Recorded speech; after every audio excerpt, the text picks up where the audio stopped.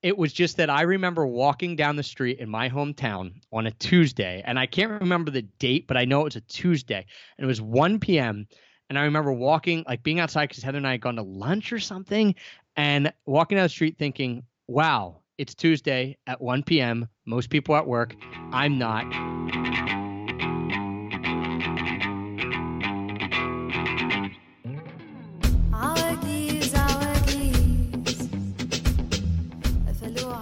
What's up, you awesome people? My name is Mikkel Krashovsky, and welcome to episode number 9 of That Remote Show, where we hear from location-independent entrepreneurs and professionals so you can learn to quit the cubicle and live life on your terms. Today on the podcast, I'm super pumped to be speaking with Travis Sherry, the founder of Extra Pack of Peanuts, a blog and podcast that teaches you how to travel more while spending less. Since starting the Extra Pack of Peanuts podcast in 2013, it has gone on to have millions of downloads and become one of the top travel podcasts on iTunes. Travis is also the founder of Location Indie, an online community for location-independent entrepreneurs, and the Paradise Pack, an annual bundle sale of the top travel and business courses. And you guys, this was seriously one of the most information-packed interviews to date. We talked about how Travis started Extra Pack of Peanuts and how he went from a struggling blogger to a six-figure earner in just a couple of years. And we also talked about some of the trials that many online entrepreneurs experience, but very few talk about, unfortunately. In the second part of the interview, we also dove into Travis's huge bank of knowledge when it comes to travel miles. And you'll learn all about how they work, how to start earning miles so that you can fly for free, and a list of some of the best credit cards to start with. So seriously, guys, this is an interview that you do not want to miss if you're somebody who loves to travel. But before we dive into that, I just want to take a few seconds and highlight another review that we received on the podcast. And this one is from Kairos of Time, who says, 5 stars. Mikko is a strong thought leader in the location independent space. Cool interviews and forward-thinking but down-to-earth idea sharing. So thank you so much for that review, Kairos of Time. I really appreciate the kind words and that you took the time to leave a review. And if you're listening and digging the podcast so far, please consider taking a few seconds yourself to leave an honest review wherever it is that you listen to podcasts. And who knows, maybe your review will be highlighted on the next episode, just like Kairos of Times. Well, anyways, you guys, that's enough of me blabbering on. Let's dive into this awesome interview with Travis Sherry. All right, Travis. Well, welcome to the show, man. Thanks for being here. I really appreciate it. Awesome. Thank you. As I mentioned to you, I could talk about myself for hours. So I'm glad that you got to flip the script a little bit, and I get to tell some of my story and help people out with travel miles and points and all that good stuff. Yeah, absolutely. We were just, so you just interviewed me on your podcast. So if anybody's interested about hearing about Bulgaria and why you should go there, definitely go and check out Travis's podcast, Extra Pack of Peanuts. But today, now, in this part of our call, I get to interview you about something that you're an expert on, which is travel miles. And you're kind of like one of like the top experts on this. And so I'm really excited to learn more with the listeners about how they can maximize points and travel for free or almost free. However, before we dive into that, I really want to learn more about your website, Extra Pack of Peanuts, and the podcast and how all of that started. Because it's been a pretty big part of your life and it's like your business and it's your baby. So let's hear about that. Like why start the podcast? Why start the website? And where were you when that happened? Yeah, so I'll take you back a little bit and just give you a brief history of my life. So I'm a twin. On January 3rd, 1983, I was born. No, Are you really a twin? I am a twin, and I was born January 3rd, 1983. But we won't go that far back. I was not much of a traveler as a kid and in through my teens and early 20s. You know, my parents took us, my grandparents. Certainly wasn't bit by the travel bug. My parents didn't ingrain that in me. Just wasn't something we did a ton of. And so my foray into travel and why I wanted to make this into business and why I eventually did, there's kind of a few main tipping points. The first main tipping point was that I did an internship after a master's degree. I was 26 years old at that point, and I moved to Switzerland and worked there for 4 months. And that showed me that it was different than just travel, like a vacation. I lived there, and I lived in this awesome town outside of Lausanne. And I was like, wow, this is really cool to live amongst another culture because you have some time to dive pretty deep. And, I had my favorite bakery and our favorite bar and all that kind of stuff. So I thought, man, this would be a really neat lifestyle, but I didn't know anyone doing it. I certainly didn't know anyone who was a digital nomad or location independent because I didn't even know those terms existed. So I came home and I went back to being a teacher for a year, but knew I wanted more. And so that led itself to a teaching gig in Japan. And I didn't know anything about Asia. I had never been to Japan. I didn't speak Japanese at all. I didn't, I could barely tell you the difference between Tokyo and Beijing, all that kind of stuff. But my wife and I knew that would be a great opportunity to see a part of the world we had never been to. And so we took this job teaching Japan, and we ended up staying there for 2 years. And while I was in Japan, that's when I started the site, because at that point, I knew I wanted to live abroad, and I knew I didn't just want a vacation, but I didn't know what to do. I had read the 4-Hour Work Week like a lot of people. And the Bible. The Bible. And that put in my head that there was another way of doing things, but I certainly didn't have an idea. I just knew, oh my gosh, there are people who run businesses online, but they can do it because they're programmers and they know websites, and I knew nothing about tech. And when I was in Japan, I get very animated and excited about things that I learn, and I fall down rabbit holes. And I think everyone is excited as I am, and usually they are not. Well, when I was in Japan, I started learning about frequent flyer miles out of necessity because I wanted to travel and I wanted to go home to the U.S. But I didn't want to spend $1,000 or $1,500 getting myself and my wife home. And so I started learning about frequent flyer miles and thought, hey, this is way too good to be true. Like, this is a scam. There's no way this can happen. The only person I know with frequent flyer miles is my uncle, and he's a business traveler, and he just gets them from flying. And I quickly learned that isn't the case. You can earn frequent flyer miles a multitude of ways.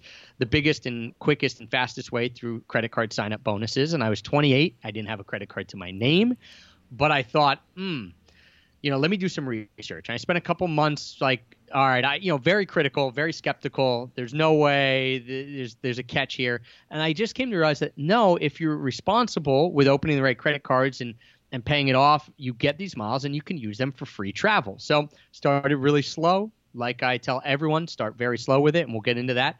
But I got a card, and then I got another card, and pretty soon my wife and I were flying home from Japan for free. All right, it was like $60 a ticket instead of $1,000. And I thought, wow, that's awesome. And I started telling everyone I knew about it, my parents, my sister, my friends, and some people were somewhat interested. Some people were like, whatever, this is another one of Trav's schemes, scams, whatever. Not that they thought I was scamming them, but they just like, what, this, you're blabbing at me, I don't care.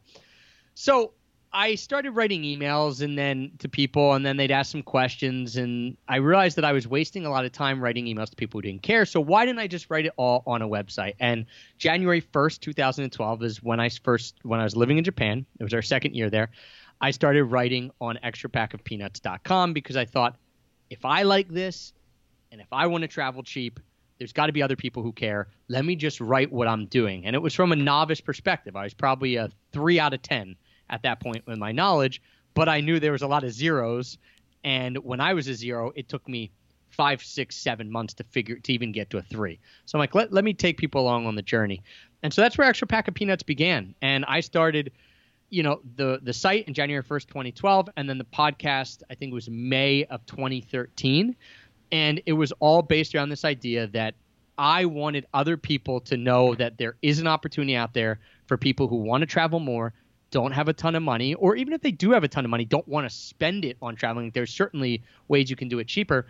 And there was this world of what is now called travel hacking, and that's miles and points and credit cards and all that in order to be able to get airline tickets and hotels for literally pennies on the dollar. So that current day, we've been doing it for now 6-7 years, and every part of the journey has been awesome because the end goal is to help more people travel and to be able to travel myself, and that's what we see bearing out as we do our podcast and our site. So that takes us to now and to the business. So You said, you just kind of like really briefly touched on this, and you said that when you first came up with this and you started telling your friends and your family, they said, this is one of Travis's schemes. Now, immediately to this, when I hear this about somebody and their family saying, oh, this is one of his or her schemes, I'm immediately like, this is somebody who's entrepreneurial, right? Because usually it's like schemes. Like it's usually these like weird things like, oh, like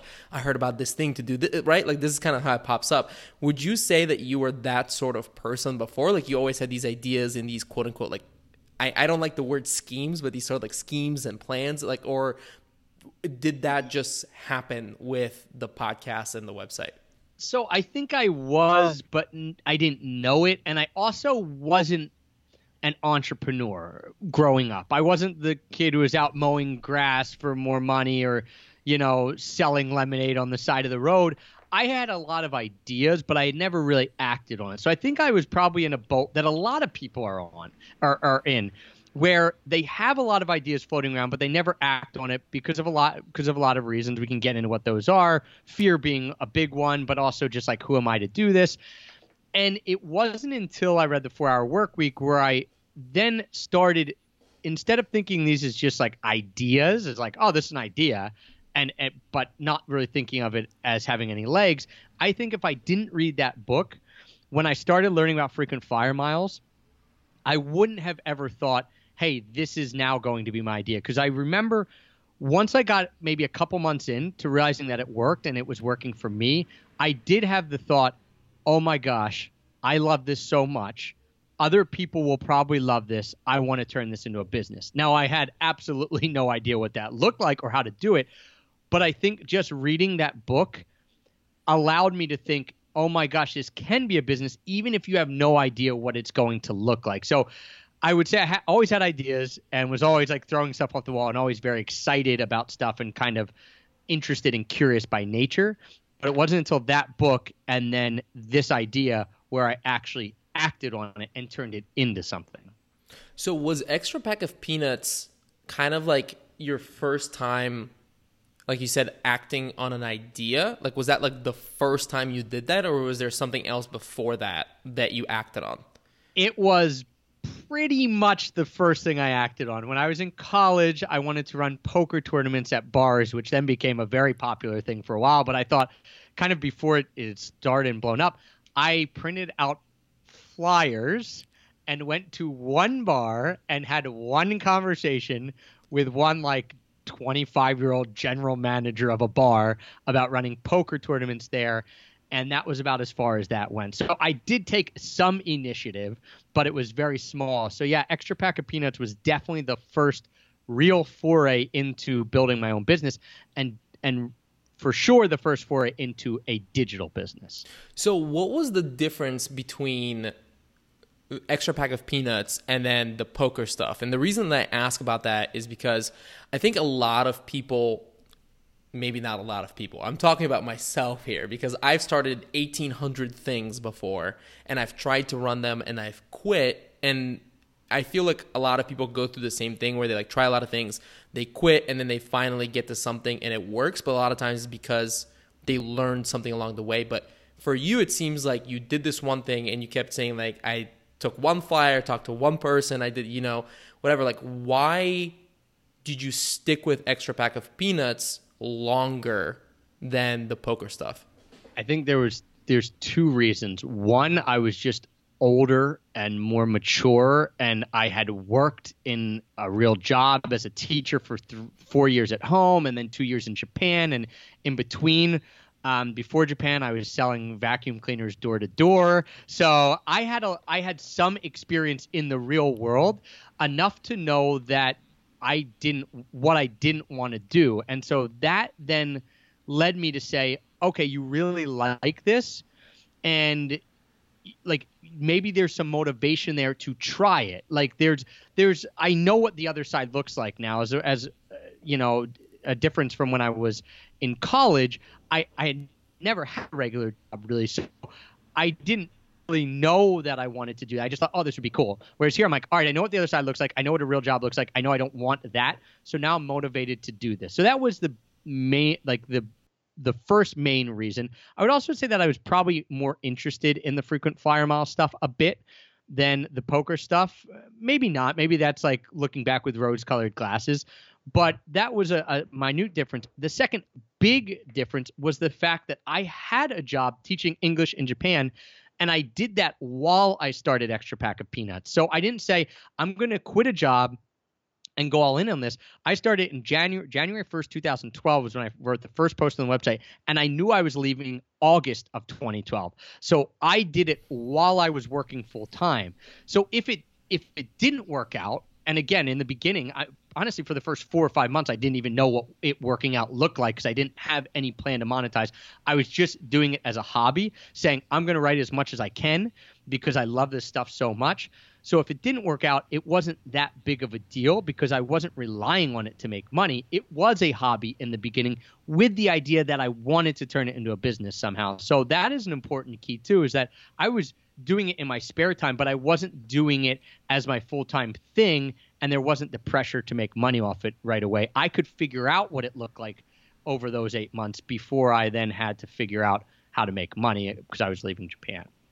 Man, I think that's so important because there's some people on the internet, without naming any names, that will tell people that they should like quit their job, like quit whatever they're doing, move to Thailand and like figure it out. And like, yes, that can work in certain cases, but I think what you said is just so important that don't put the unnecessary stress on whatever you want your thing to be. In fact, there is Sean McCabe has a book out called Overlap, and it's all about exactly that period of time where you're still working, you're still kind of like funding your life through like your job or whatever it is that you're doing at the moment, and then there's this like overlap period when your new project or business starts, and how essentially that can like launch it forward, right? Because the good thing about that is you're running your website, you're running your podcast in your case, and then any money that you do make, you can reinvest, right? Because you don't need it to put food on the table, so you can reinvest, you can pay for ads, you can do like whatever it is that you need to do, and that's so important. Now, when did you start feeling with your, running this podcast and this website, Extra Pack of Peanuts, and you said like you're doing it like a hobby? At what point were you like, okay, this is a business, and like what happened? Like, how did you start making money at first from it? Yeah, there are two tipping points with me thinking it was a business. The first was, okay, I'm going to do this full time. And the second was when I actually knew that this was now my life and I was not going to have to go back to teaching. So the first happened when we were leaving Japan. I knew it was going to happen in August. And so I said to myself, if you can make $3,000 a month by August, when you go home to the US, you can do this full time. Like, you give yourself permission. You don't have to get a full-time job, because 3,000 was about, I probably could have made a little more of the full-time job, but it's somewhat equivalent to coming home, starting again, getting an entry-level job. And so I started making money with Extra Pack of Peanuts starting in June. So I had been writing for about 5-6 months, and I realized that there was an opportunity with my writing to make some money as an affiliate for the credit card companies. And I knew that I didn't want to do this. I knew other sites who were just starting the same time as me were doing that. And I knew that didn't want to be my main monetization strategy forever. But I knew that it was an easy, quick win because I was already writing and telling people what credit cards to get. And they were like, hey, this is great advice, this and that. So I thought, all right, cool. If you just apply through my site, then I get a kickback. So I did in the beginning, I had to kind of seek those people out. So I was on forums and I was saying, hey, does anyone need help with credit? Or they're asking credit card questions. I'm like, if you want me to personally look at your situation and give you a personal credit card consultation, I will. So it wasn't just traffic from my site and all of a sudden I turned it on and was like, oh, here's a link and I made 3,000. I remember one of the banks saying to me, you have to have, I forget how many approvals, like 20 approvals a month, and you're in a transition period. And you have 2 months. What do approvals mean? Approvals meaning someone clicking, signing up for a credit card, and getting approved for that card from my link. So I had to have 20 a month for 2 months for them to like take me off this probationary period and me to go full time. So I knew they could see that you're like a legitimate, like contributor, not just like some one-off. Okay, gotcha. Right, and so like they're not going to put time into my site and having me on their roster of sites if I was getting one referral or one approval a month. So I knew, hey, there's no way this is going to happen. And I think it was 20. It might have been even a little more, but I knew there was no way it was going to happen just from my traffic on my site. So I went to forums and sought it out and was basically saying, I'll help you out. And hey, if you want to do me a favor, can you apply to my link? And so people were. So it was very time heavy. But it got me to those 20 approvals I needed for the month and then for the next month. So at that point, I was bringing close to about $3,000 a month. So I was writing, and the writing was bringing me traffic, but not exactly money, right? It wasn't like, oh, now I'm just making money this way. I had to kind of supplement it with those consultations. So I went home and I said, so that was the first tipping point of like, now I'm going full time. So I went home, I wrote an ebook. We can get into that. But I essentially thought, oh my gosh, I'm just going to write an ebook. And if I sell it for $49, this was my honest to God thinking. If I sell it for $49 and 10,000 people buy it, that's $500,000. Well, how hard is 10,000 people to get to buy your book? That seems normal. I mean, this is how naive I was. It turns out 10,000 is very hard. 1,000 is very hard. So I spent all this time writing this book, 2 months, and then no time basically marketing it. Like I thought that was the end. Like once I produced the product, people would just come to my site, and of course they'd buy the book because my information's awesome, and the guide is the best guide out there, so of course they're going to buy it. I learned very quickly no one cares how good the information is if they don't even know it's there, and if they don't know how to find it, and if you haven't proven yourself to them. So that was a lesson. But that was the first tipping point, was when I went home and I went full time. And I will say, just to make sure no one thinks it was easy, I'll give you this little anecdote. So I go home August 2012. I go full time. I write the book September, October. I start selling the book. I do a launch. I don't even know what that word is, but I just say, hey, the book is now here. And we make maybe like $3,000 on the book in the beginning. And I was like, wow, that's amazing. And I just thought that would keep happening. But I realized then, like I said, you have to keep marketing it. But we got to a point where in December of 2012, so we're about a year in now, we made $7,000. And I was like, so some of that was the book in a month. Ooh, and okay. that was the book. So like that was the book launch, or maybe it was November. So it like coincided with the book launch. So about $3,000 in the book and about $4,000 off credit cards. And I was like, oh yeah, I'm the man. I've made it. This is only going to go up and up. Like life is good. I was so excited.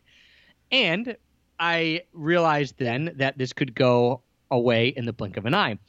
And so on my 30th birthday, January 3rd, 2013, I got an email from a credit card company. I won't name who they are, but we had been fighting a little bit because I love their cards and I love recommending them, but they wanted me to recommend different cards that they were coming out with that weren't as good. And I kept saying that maybe they were making more money off of the, yeah, okay. Right. They're like, we want you to promote this. This is a new one. Let's get this in front of people. I'm like, that's not as good as the one I'm recommending. I'm not going to do that. And so I just kept telling them no. And eventually on my birthday, they were like, okay, you're not an affiliate with us anymore. And they just cut all my links. So I still had links, but they didn't make me any money. Like they just dropped me because I would not play the game that they wanted me to play. And so I knew, and I told you I knew in the beginning, that I didn't want affiliate to be my main source of income. But at that point it was, and there was nothing wrong with it. Like it was rolling. But so that day I was as depressed as I've ever been in my life. I canceled my 30th birthday. Like I said to Heather, call everyone. Like I don't want to be around anyone.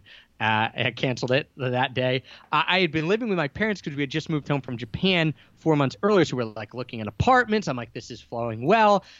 And all of a sudden it was gone. So that took about a year to come back. Like it was about 8 to 10 months where we stayed with my parents.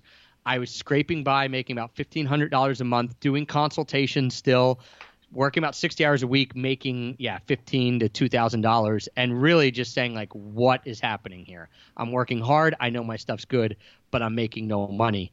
And that was I call it the dark ages. That was very, very, very tough to know you were doing good stuff, but just not being paid for it. And so, that was really, really hard. If we fast forward a little bit, not to skip over too much, but this isn't the main point of it. Is my story is not the main place we're going to talk about for miles and all. But the second big turning point and was a couple years later, and it wasn't really that sexy. It was just that I remember walking down the street in my hometown on a Tuesday, and I can't remember the date, but I know it was a Tuesday, and it was 1 p.m. And I remember walking, like being outside because Heather and I had gone to lunch or something, and walking down the street thinking, wow, it's Tuesday at 1 p.m. Most people at work. I'm not.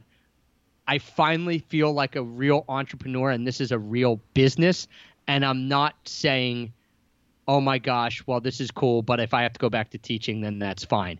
For whatever reason, I remember I think it was like a buddy of mine had put out a book, and it was a New York Times bestseller, and another guy had done a project that recently that it crushed it. And I just remember thinking, wow, I have these people that I could call up, and if all of them are doing it and doing it well, and they're my friends, like I'm in that group too. Like I don't have a New York Times bestseller, spoiler alert, but I'm in that group too. And this is their life, and now this is my life, and I'm not turning back. And I finally felt like a real entrepreneur. And this was probably only 3 years ago. It's probably 5 years into it. And I told Heather that story, and she goes, oh my gosh, I'm glad I didn't know that. I thought that like 4 years earlier. So it took me a while to feel comfortable saying this is what I'm going to do going forward. Well, I know that you said that you don't want to, that this isn't the topic of the podcast, so you don't want to dive into that. But I think everybody listening is going to be really interested in what changed between this dark ages period and when you had, because that day that you described sounds like the day that everybody wants to have at one point to get done with lunch, not have to go back to work, go outside and just kind of like feel like quote unquote free, right? Yep. To like be able to do what they want to do with their day. What changed between this dark ages period and then like feeling like you had kind of like made it essentially, that this was your life? I feel like I keep having two things for each question. There are two specific times. Okay. To get out of the dark ages was in July of, so again, happened January 1st or January 3rd. We're now in July, so we're 7 months in. And I went to a conference called World Domination Summit, and I met a guy there that I had talked to on the phone. His name is Jacob Sokol. He's a great guy. He's a little bit like a mentor, like not formally, but he was about a year ahead of me. Like he had started his blog a year before me. And so I was talking to him, and I remember sitting down with him, and I was just telling him, like, man, what am I going to do? Like, I'm barely scraping by. How am I going to do this? And he said, don't write another blog post. Don't record another podcast until you find a way to make money. And I'm like, no. I have to have 2 blog posts out. I have to have 1 podcast a month. Everything's about consistency, building the audience. And he goes, if you keep doing that and never make money off it, you're going to have to go get a real job, and then you're not going to be able to do that anyway. So he said, do not do anything else until you find a way right now to monetize what you're doing and to make money. And instantly I knew what I was going to do. I was going to take my book and turn it into an online course. I had thought about doing an online course even before I wrote a podcast, or even before I wrote a blog post on Extra Pack of Peanuts. I remember thinking like, oh, this would be cool to turn into a course, because I was a teacher, and I was like, I could explain this, and this would be this class and this curriculum, and here would be the outline. So I had that idea a long time ago. And then having written the book, I realized that a lot of people needed more hand-holding. They were reading the book, and they were still coming to me and saying, hey, can you book me the trip? And I'm like, that's not the point of the book. The point of the book is that you now know how to do it on your own. But they wanted more oversight. So in between, like there was an area in between booking their trip and the book that could give them more hand-holding, but it still wasn't me doing it for them, and that was an online course. And so I came home that day from the conference, and I said, hey, I'm going to start Frequent Flyer Bootcamp. I put it out to my email list that I've been growing for a year and a half. And I said, all right, it's $149. Here's what it's going to be. You're going to go through as a cohort, and I'm giving you 3 days to sign up, and it's capped at 30 people. And I was like, I said 30 just because that was the biggest number I could imagine getting in. Like, I couldn't even imagine it, but I was like, all right, give them some urgency. And in the first day, 7 people signed up. And I remember thinking, cool, I don't have a course. I don't even know how to make a course. Like, I don't even know what technology to use. So I ran out to Staples, bought like one of those electronic whiteboards that you can write on, and then it like shows up on your screen. It took me 4 hours to make the first video because I couldn't write and talk at the same time. It was very difficult. And I spent the next 3 days making this course. And since then, we've redone the course a bunch, and it's a lot bigger and more thorough. But that was in 3 days. I was telling them they were starting lesson 1, so I needed to make it. And we had, I think, 15 first course was $2,000. And I remember thinking that was like, to me, a crazy amount of money that I had just made $2,000 in 3 days. Now, obviously I had to deliver and I had to go through the course with them and we had conference calls and stuff like that. But that was the very first time I thought, all right, now I have a product of my own. I had the book, but I kind of just pushed that to the side. Now this was my first product that was dependent on me. I could charge $1,000 for it. I could charge $1 for it. I was not relying on affiliates. So that was my first, like, pull me out of the dark ages. Now you have something. And then the second big thing was when Jason from Zero to Travel and I did the Paradise Pack the very first year. And I forget the exact numbers, but I think we each took home maybe $10,000. It's probably a little less. Maybe it was like $8,000 from that project. And I remember thinking, oh my gosh, now I've got some breathing room. Like, now it's not month to month.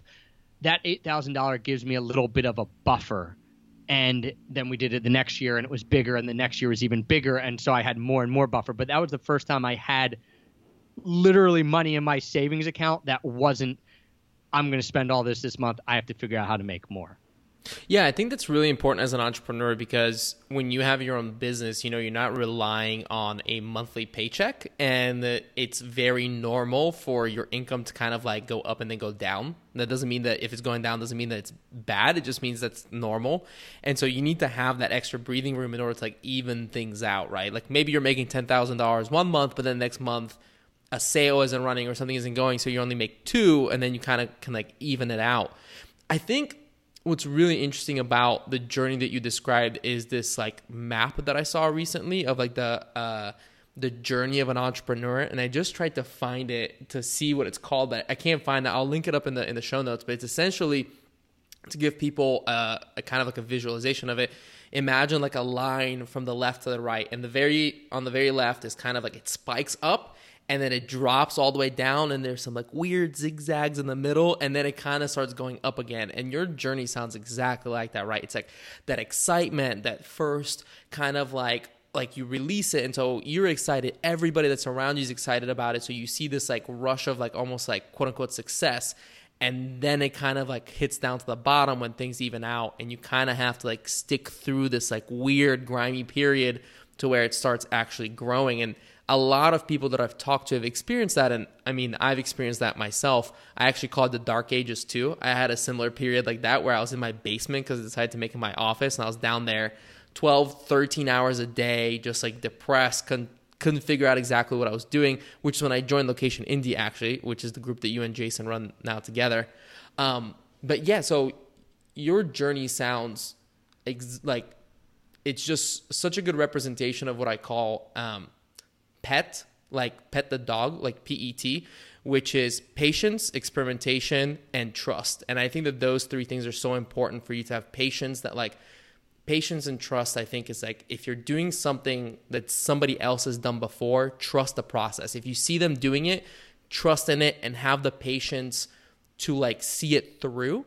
And then like make sure that you're experimenting in between. Like if something isn't working, it doesn't mean that the whole idea or the whole business is crap. Just try something like new, So I think that that's really, really important. Yeah, every time I see that image that you're talking about, like people post on Facebook here and there. I can't find it on Google Images either, but on Facebook it always pops up, and I just look at it and I laugh because it hits home, and I'm glad that I'm on the upswing. And that's not to say there won't be down swings, but the whole goal is to get to a point that I mentioned to you that second time when I was walking down the road on Tuesday, where even though there is a downswing, you can weather it. And, the amount of money you have to make to be able to do that depends on your situation, right? If you're single and you're living in Thailand, you could save up more very quickly, and a downswing can happen. You might only need a couple thousand in your bank account to weather it. Some people might need 100,000 in their bank account to weather it because they have family and responsibility. So it's different for everyone. But the beauty of that image is that there aren't numbers on it. It's emotions and it's feelings, and that is everyone can relate to.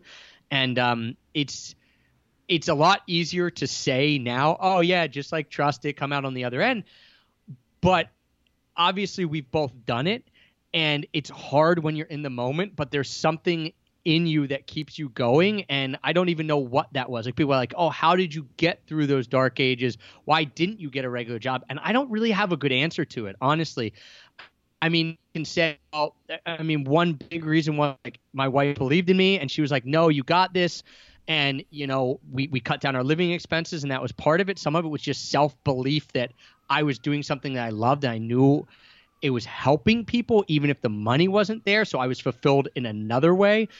But sometimes it just comes down to just saying, I don't want to go back to that regular life. So I will do every single thing not to get back there. And I'll scratch and claw my way. And, you know, my journey, it's not like I had the worst ever. You know, there's certainly people who have had it worse, but you're going to have to scratch and claw at times. And I think that knowing the other side is a big part of it. And that's probably why I kept going, is because I knew what being a teacher was like. It's not that I hated it, but I didn't want to wear a shirt and tie. I didn't want to wake up at 7 a.m.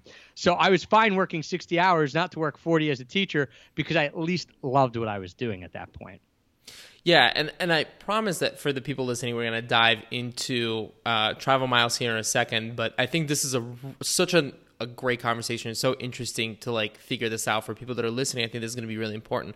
I think the one variable that we haven't talked about that's kind of like, I'd say, the silent variable in your journey is the podcast and the blog and all that stuff. Because a lot of people will say, oh, I want to do what Travis has done. And they're going to make a course and they're going to put it out there, and then there's going to be crickets, right? While you had developed an audience that had built up trust in you. And so when you released the course, there weren't crickets. So at this point, what did the blog and podcast look like in terms of downloads and like visitors on the website? Like, it doesn't need to be exact numbers, but like, what would you say were you having as an audience? Yeah. Go ahead.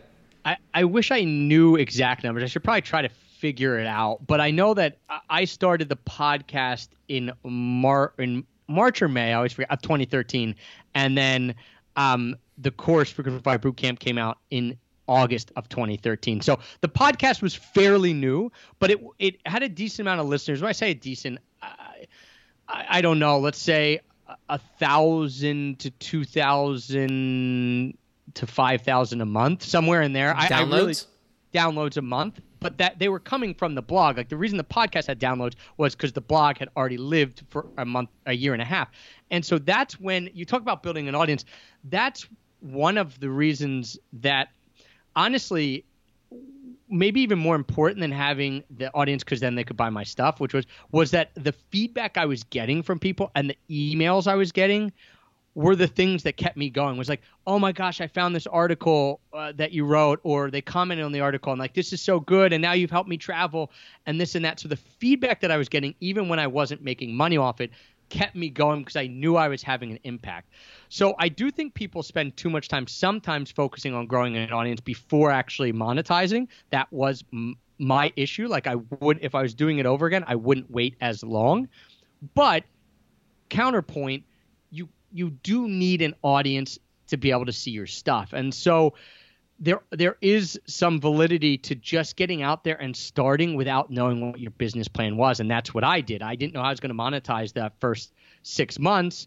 And then, you know, I had been writing for a year and a half before I even launched a Frequent Flyer Bootcamp. So that gave me an audience. I would say maybe the mailing list was about 3,000 people.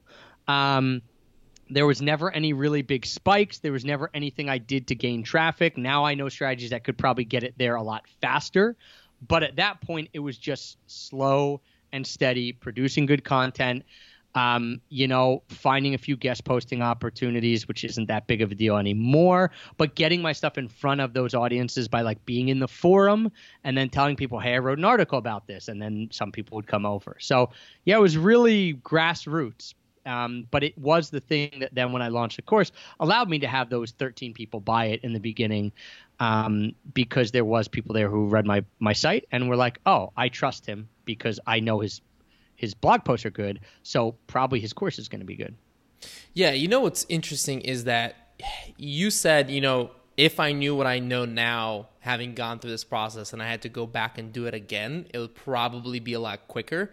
And this makes me think about Matt Giovanisci, who we both know, and he kind of said the same thing about his website, SwimU. And I think I was listening. He's going to be on the podcast here soon, but he was talking about how long would it take him to rebuild SwimU if he had to start all over again. And this is something that, I mean, you know him a lot better than I know, something he's been doing for like 10 years. And he said, like, you know, honestly, like probably 2.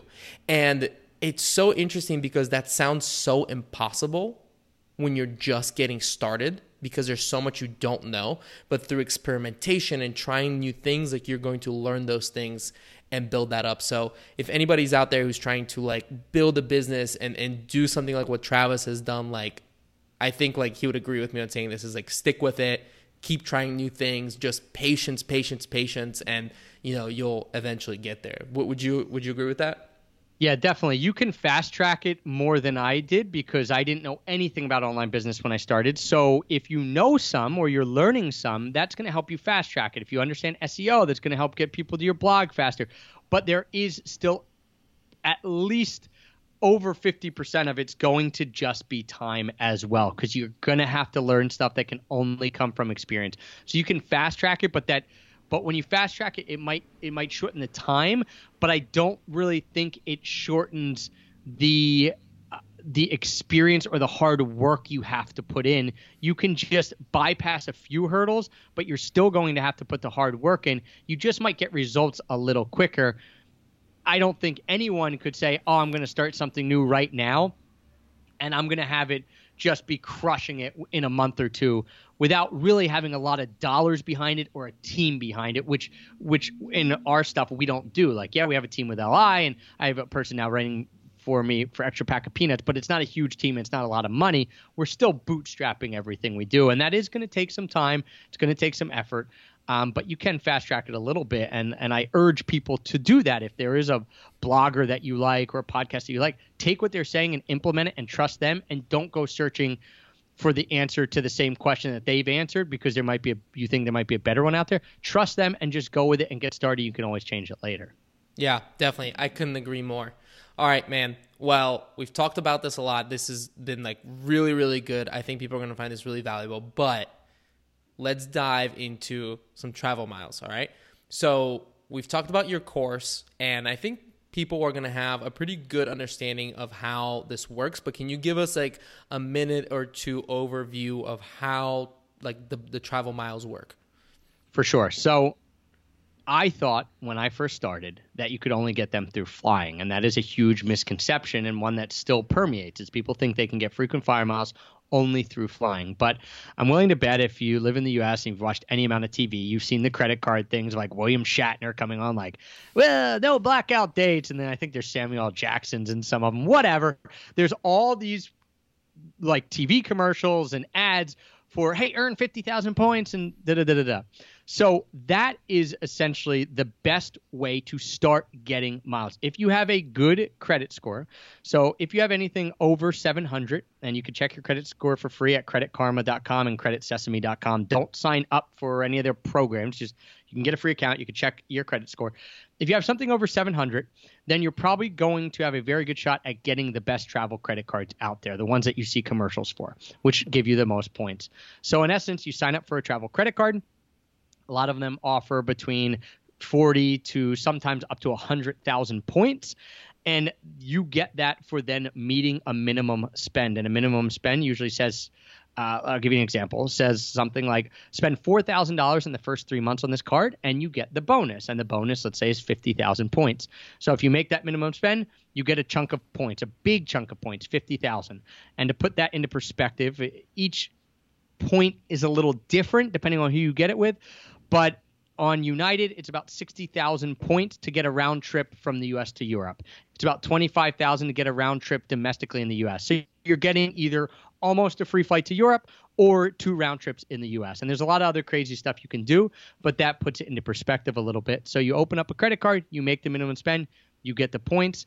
And then furthermore, you also get points for spending on that card. So if I go out and I use my card for a $100 purchase, I'll get $100 points or 100 points. And then also conversely, there are some bonus categories that let's say travel and dining is a big one that cards give you more on. So if I go out and buy $100 meal at a restaurant, then that is going to get me 200 points. So that's another way to continually add miles after you get the sign-up bonus.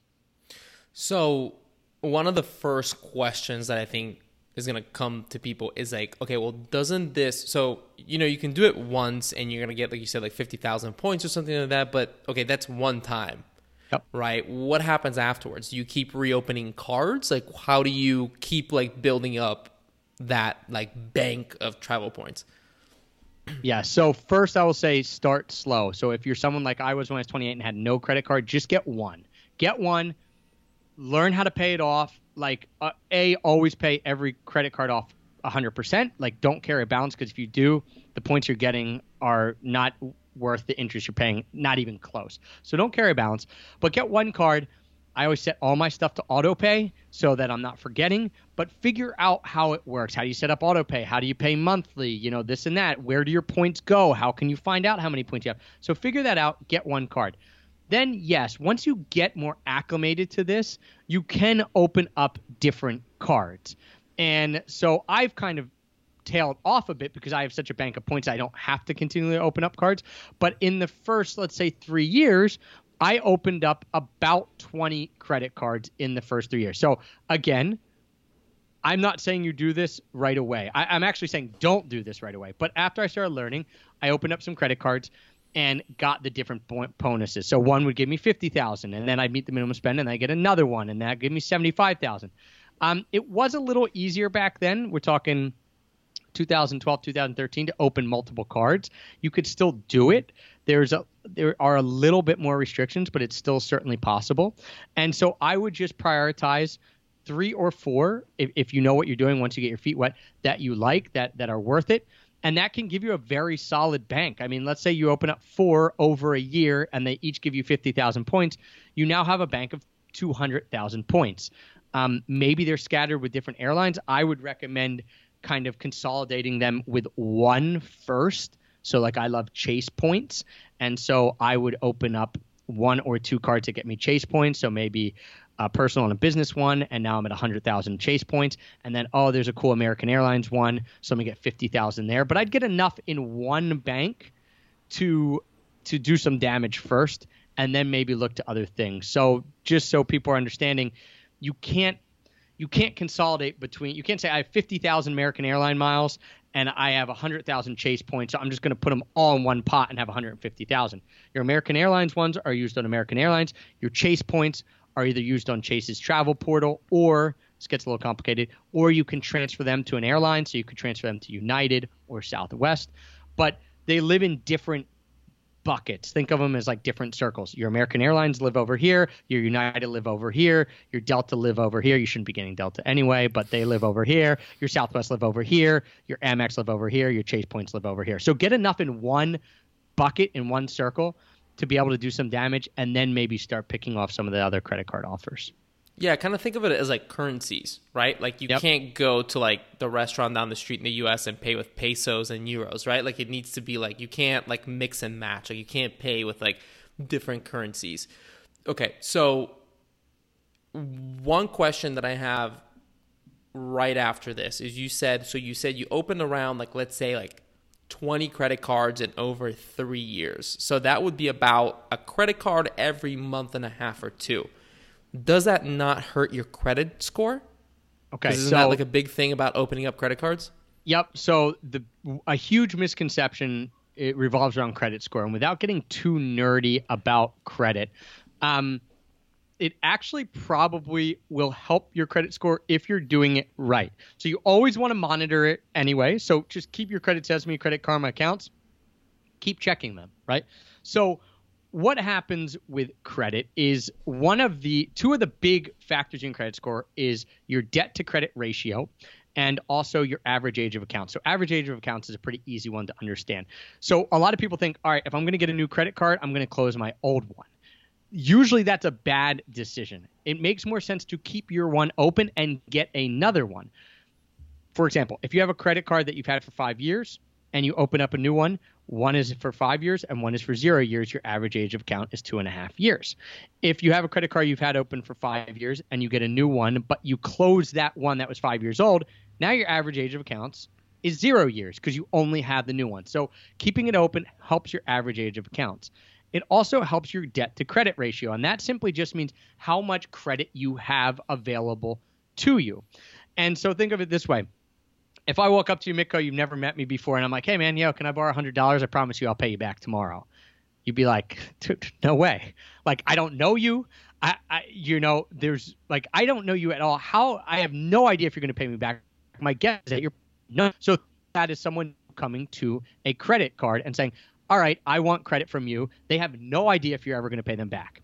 Now, if I walked up to you and I was like, Mitko, hey, can I have $100? And like 2 of your friends were there and they're like, oh man, Trav's great for it. He paid me back. Like he's always on time. It was fine. You might like consider it. You're like, all right, well, I have 2 people vouching for him and I know them. So maybe I would do it.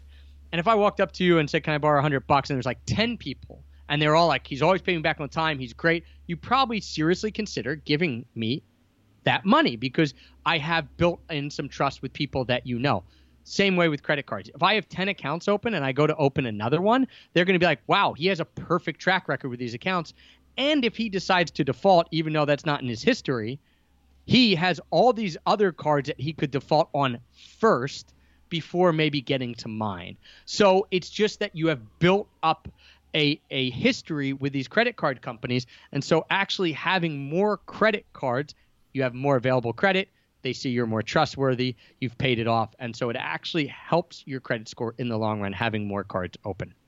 Right. So if I'm understanding this correctly, it's essentially like as long as you have that credit limit open. So if you have like 3 credit cards and with all 3 of those, you have like $10,000 of available credit and you're using up 8,000 of that, that's not good. But if you're keeping that empty and you have it's kind of like the more the merrier, correct?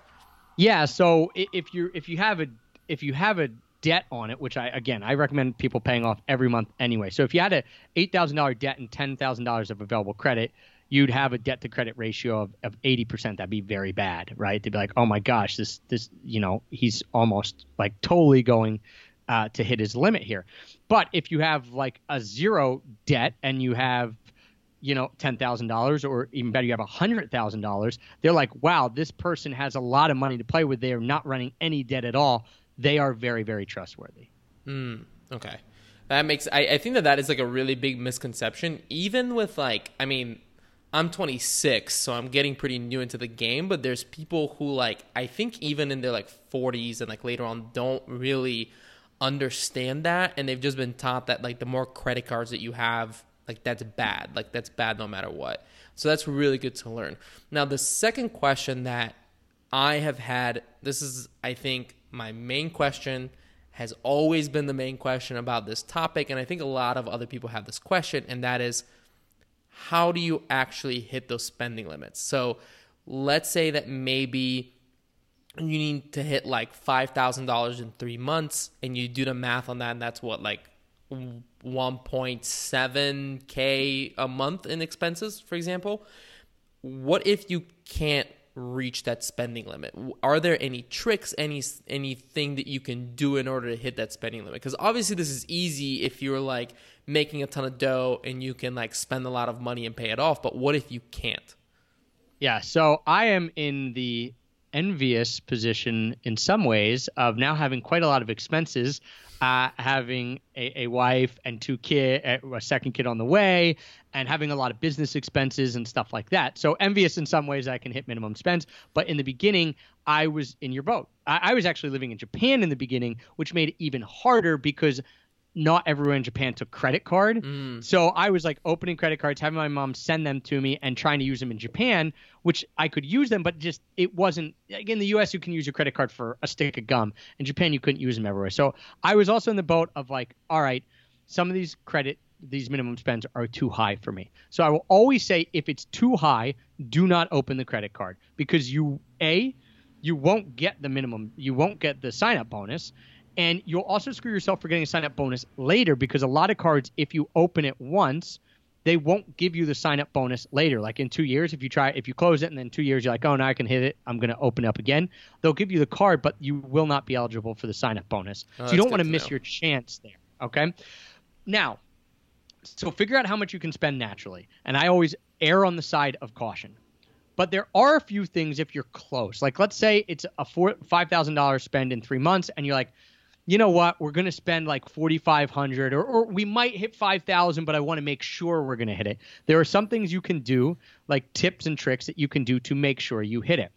One is you can pay ahead with certain expenses. So you have car insurance coming up. You're going to pay for 6 months, pay for a year in advance, like stuff that you know you're going to pay. Pay a gym membership a year in advance. Or pay your healthcare premium ahead. Like there are things that they will gladly take your money for you to pay in advance, and they might actually give you a better deal if you pay in advance. So if you do that, let's say your car insurance is $600 every 6 months, and you're like, hey, I want to pay a year in advance. There's $1,200 you're knocking off. So that is one way to do that is to pay in advance. Another way that's like you just have to be a little more careful. You can certainly do it. Is you can go out and you can buy gift cards. So let's say you know that you always go to the Shell gas station. You could go out and you could buy a $500 Shell gas station gift card, and it's going to only cost you $500. It's not going to cost you any more. You could buy a $500 gift card to Applebee's. Although that's a lot of crappy food that you have to eat. But like you can buy these gift cards for things and just make sure you put them somewhere safe, because if you lose it, you're out $500, and that you just use it. So that is a way to accelerate your spending. Right? Is like, oh, I'm going to buy a gift card for something I know I'll use in the future, but it's going to go on my credit card now because I made the purchase. You can buy like traditional gift cards, like Visa gift cards and stuff like that, but they charge fees and they also like take money away. So I recommend just sticking with the ones that are branded with something that you're going to use. Another way that a lot of people will do this is you can get someone who's an authorized user. Now make sure you trust them. So this is a family member, maybe a mom or dad or sister or something like that. So let's say you are younger and you're like, hey, my spend is not going to be as high. If your parents, and I did this when I was in Japan, some credit cards I didn't even have my parents send me. I was like, hey, this is like $1,000 minimum spend in 3 months. Can you just spend on it? Like you guys got to get a new couch. Can you just use this card and then pay me, like transfer $1,000 to me and I'll pay the card off? So you can have people become authorized users on your card, which means they can then use your card. They actually get a card that's tied to your account, but in their name, and they spend money. So if you have someone you know who has more expenses, who isn't doing this, they can help you hit that minimum spend. They just have to pay you the money and then you pay off the credit card because you are responsible for it. Like they're not responsible for it at all. You are. So if they skimp out on you, you still have to pay the bill. So that's another way to do it. There are some other, funky ways to do it, but those are like the easiest kind of most normal ways to hit a minimum spend. But I would just tell people again, I know it's beating a dead horse, but if you don't think you can come close to minimum spend, don't get that card. Focus on ones that have smaller minimum spends for now and save that for later. Now, you said that you can, one of the best ways to kind of like increase your spend is to go and buy these gift cards, right? And kind of like pay forward for the months in advance. But obviously, like you should have saved up money to make sure that you pay that off, right? So exactly. Yeah, exactly. Don't get a credit card and say, oh, now I'm going to go buy a new couch TV and that cute little puppy I saw, PetSmart. Like if that wasn't going to be what you were naturally going to spend anyway. So do your natural spending. Plus, if you have to accelerate it and you get a gift card, make sure you can cover that cost because yes, you have $500 in gift card, but you have to pay that at the end of the month. So make sure that you can pay off that credit card bill no matter what you're spending it on, even if you are accelerating it. One last thing I did want to mention is there are ways to pay like rent and student loans and stuff on credit cards. Usually it takes a fee. You could pay taxes as well. So if tax season is coming up, it usually takes a fee that's around 2 to 2.5%. So it's not something you would want to do all the time, but it's worth it for the bonus. So if your points are worth about 2 to 2.5%. If you did it all the time, you would just be breaking even. It's not worth it. But if you're doing it to get the bonus, then it might be worth it. So that's something to consider. as a strategy simply to get the bonus, but they will ding you and you will have to pay extra. Like if you rent $1,000, it'll probably be an extra, $50 on top or $25 on top, depending what you use. So there's all types of programs to do it, but just know there will be a fee for sure. So what you're saying is if you get a new credit card and you have to meet that spend for those like 3 months, for example, pay rent so that you hit the bonus. Exactly. And can somebody go to find out where they can get those programs? Like, do you have that on the EPOP website anywhere? We are working on an article that gives you those options. There are always changing. Like people are always coming up with new stuff, and there's always better options. You know how it is with like currency stuff. It's like, oh, now this company went out of business, but this one is a lower percentage. So there are some things. I would honestly Google it and do a little bit. Probably in 10 minutes of research, you can find pretty quickly which ones work. And if we have a post out by the time this goes live, I will certainly send that to you and we can link it up. But we do have a post on minimum spends that there's like 20 ways to meet your minimum spend, and we do update that. So if there's a really good option for paying your taxes and or paying rent or student loans, that'll be linked in there as well. So we'll send you that article to link up. And if you Google minimum spends on our website, you'll find that main article that gives you some other options too that are a little more complex. Yeah, definitely send that student loans one over to me because I didn't graduate from college, so I'm literally throwing money into a fire pit. So if I can get a little bit out of that money, I would take it. But one last question before I let you go, because I know you're a busy guy.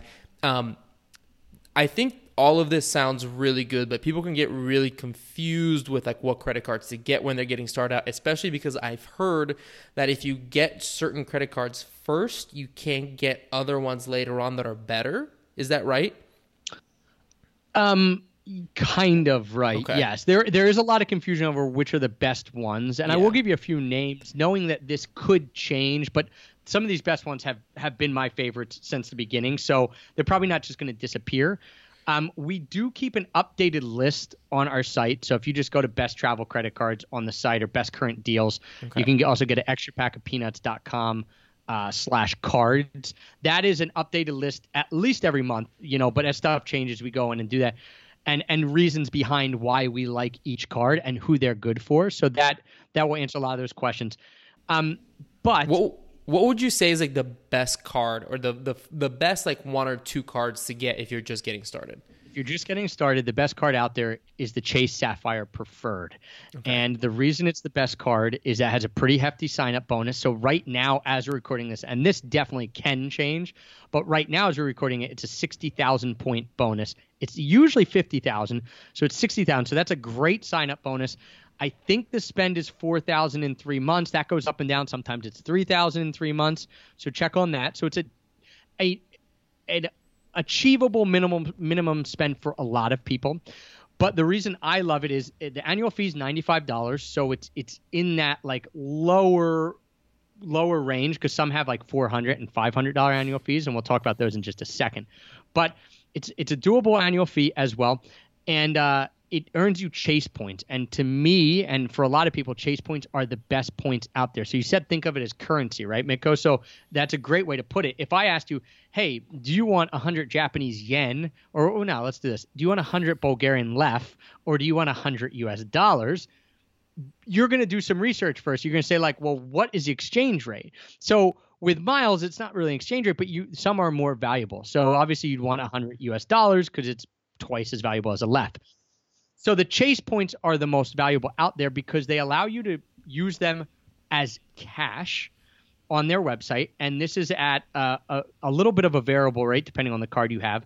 But usually it's about $1.25 per point. So example, if you have 50,000 points, that's about $625 worth of travel credit. So you can go on their site and use it straight as cash. You can say, I'm buying a $625 plane ticket, and you spend $0. You're just using your points. That's the easy way to use those points as cash. You can say, I want to use this many points and pay this much cash. You can use it for car rentals. You can use it for hotels. So it's just a travel portal, same as if you went to Kayak, Expedia, but you're using your Chase points. It's on Chase's site. So that's super flexible. No blackout dates. Use as many points as you want, as little points as you want. If it's $1,000 ticket and you only have $600 of points, you can spend the $600 of points and spend $400, out of pocket. So it's really easy and flexible to use. So that's great. You also, though, have the option of transferring it to United, to Southwest, to Hyatt hotels. And that's where it gets a little more possible value, but a little more complicated. But because you can use those both ways, that's great. And they are just an incredible point. Because they're also fairly easy to earn because the Chase Sapphire Preferred has a great sign-up bonus. And so that is my beginner go-to kind of standard. If you have a 700 credit score or above, that's the first card I recommend is the Chase Sapphire Preferred. There is like a sister card to that as a business card. So if you're a business owner and you want like the business version of it, it's called the Chase Ink, and it operates very, very much the same way. It's for business spending. And then there's also a upper level preferred card called the Chase Sapphire Reserve. And that's the one with a $450 annual fee, but it gives you all types of crazy travel perks like lounge access, like TSA pre-check and all that. So we break it down a bit on our website and we'll link to that. But a really kind of baseline that I would say, if it's your first card, go for the preferred. Or if you travel 3 times or less a year, go for the preferred because it's a lower annual fee. If you travel more than 3 times a year, maybe the reserve is worth it because you get the lounge access and everything with it. Awesome. What about, is there, and this is like the last question I'll ask you, is there, like you said, that these cards are great for people who have a 700 or above credit score. Is there like one card that you would suggest people who perhaps are just getting started, don't have that great of a credit score, but they want to build that credit score up and then also get points? What would that card be that takes less of a credit score? Yeah, and so this is why I love Chase, because they really do have the best cards at almost every level. So we like the top level with a high annual fee, love the Reserve. The just getting started but credit score above 700, love the Preferred. The business card, love the Chase Ink. And then the lower score, hey, I don't have much of a credit score, or my credit score is not that great, is the Chase Freedom. And that is just basically the little brother to the Chase Sapphire Preferred. Your sign-up bonus won't be near as high. You won't get as many perks. But there also is a version with no annual fee, and it's available for people who are working on their credit score and might be below 700 and are looking to build credit. Awesome. Well, Travis, thank you so much for coming on. And I know we spent a whole bunch of time talking about your business and how you've come up, which I think is super valuable. And we talked a lot about points so that people can get going. And if they want to travel and, become digital nomads or just travel, period, this is a really great way to do so low cost. If people want to find out more about you or listen to the podcast, where can they go and connect with you? Yeah, so the hub of everything is going to be extrapackofpeanuts.com. Everything about the travel hacking and the credit cards lives there. You can also find the podcast. If you're listening to this podcast and you just want to jump over to a podcast, you can just search Extra Pack of Peanuts. We have 370 plus episodes at this point. So there's a lot for you to binge on there. And I will just say when we, as the last point, everything that comes with like the travel hacking, it's fun. It's like a game, you're getting rewards and all of that. Building a business and entrepreneurship, same thing. But I love that all of this leads towards the end goal of travel. So I decided I wanted to build a business that was digital because I wanted to be able to live anywhere and travel anywhere. I decided I wanted to get into this credit card travel hacking game because I wanted to be able to do it cheaper, and I wanted to be able to take kind of the money out of it and say, if I could get a plane ticket to Bulgaria for $50, then I can go because Mikko's going to hook me up with sweet accommodation, and I know I don't have to spend $700 out of pocket. So if you're someone who's out there and you're like, all this sounds good, but like my love is travel, same with me. It's all a means to an end, and that end goal is this life of freedom to be able to travel, live, and work anywhere. And so I just wanted that. We didn't talk a ton about actually traveling and the fun of it, but all of it for me is an end goal as well. So we're kindred spirits if you're like, hey, I want to get into this, but I still want to have that freedom, and it's because the travel is the main goal or living abroad is the main goal. I'm with you, and everything we do kind of points towards that. Yeah, man. Well, hopefully when you come visit in Bulgaria this summer, I'll be there and we'll record a podcast in person and we'll talk about how much fun it is to travel and see new places and all that kind of stuff. So, yeah, you better be there. if I can have my toes in the sand, drinking a beer and recording a podcast with you, I think that there's no better lifestyle than that. I'll be there. And in the meantime, you can follow our journeys at Pack of Peanuts on Instagram and on Twitter, too, if you're looking to do some social media. Awesome, man. Well, thank you so much for coming to the show, man. I really appreciate it. It was a lot of fun. It was my pleasure.